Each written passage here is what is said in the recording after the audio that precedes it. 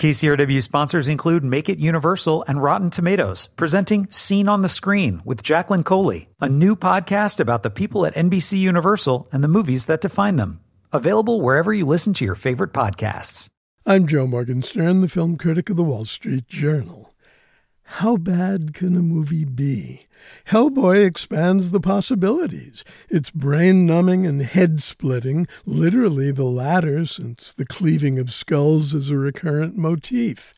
It's a seemingly interminable succession of decapitations, dismemberments, amputations, and impalements, interrupted every now and then by semi-coherent pieces of story in which pieces of a 5th-century sorceress figure significantly. Her name is Nimue, a.k.a. the Blood Queen, and she's embodied, more about her body in a moment, by Milla Jovovich. Hellboy himself used to be a touchingly anguished creature when he was played by Ron Perlman in 2 excellent films directed by Guillermo del Toro. Now he's an elaborate prosthesis encasing David Harbour. Getting a fix on his performance isn't easy. Most of it depends on his voice, which is digitally redirected to subterranean frequencies. But Harbour was a strong presence in the TV series Stranger Things, and he does what he can here with Hellboy's dual nature. Is he good or bad, man or beast? One thing we learn this time is that he's heavy-handed, or at least not light-fingered. Every time he taps his iPhone, the screen breaks. But the problem isn't Hellboy so much as the chaos that swirls, bleeds, dribbles, drips, slithers, oozes, erupts, and explodes around him. No one needed another Hellboy, let alone a shoddy contraption with a single-word title suggesting that it's an original rather than the cynical enterprise it turns out to be.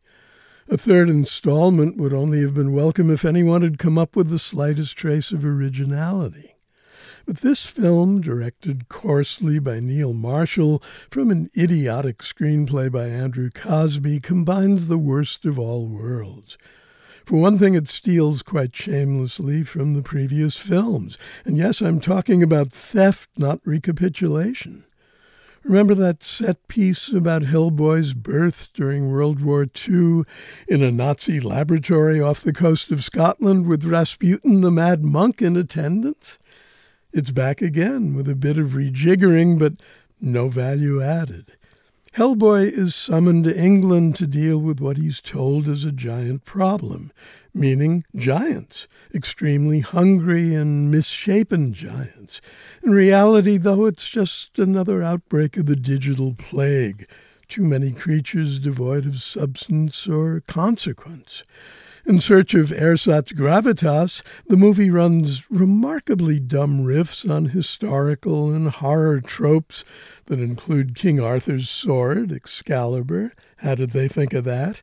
And King Arthur slaying the sorceress, Nimue, then chopping her up and burying her various components in separate graves, where they remain, as remains are wont to do, for 1,500 years. As it happens, Nimue is the best thing or things in the production, thanks to Milla Jovovich's rather elegant performance. Her voice, free of digital finagling, rarely rises above a seductive murmur. I'm Joe Morgenstern. I'll be back on KCRW next week with more reviews. KCRW sponsors include Make It Universal and Rotten Tomatoes, presenting Scene on the Screen with Jacqueline Coley, a new podcast about the people at NBC Universal and the movies that define them. Available wherever you listen to your favorite podcasts.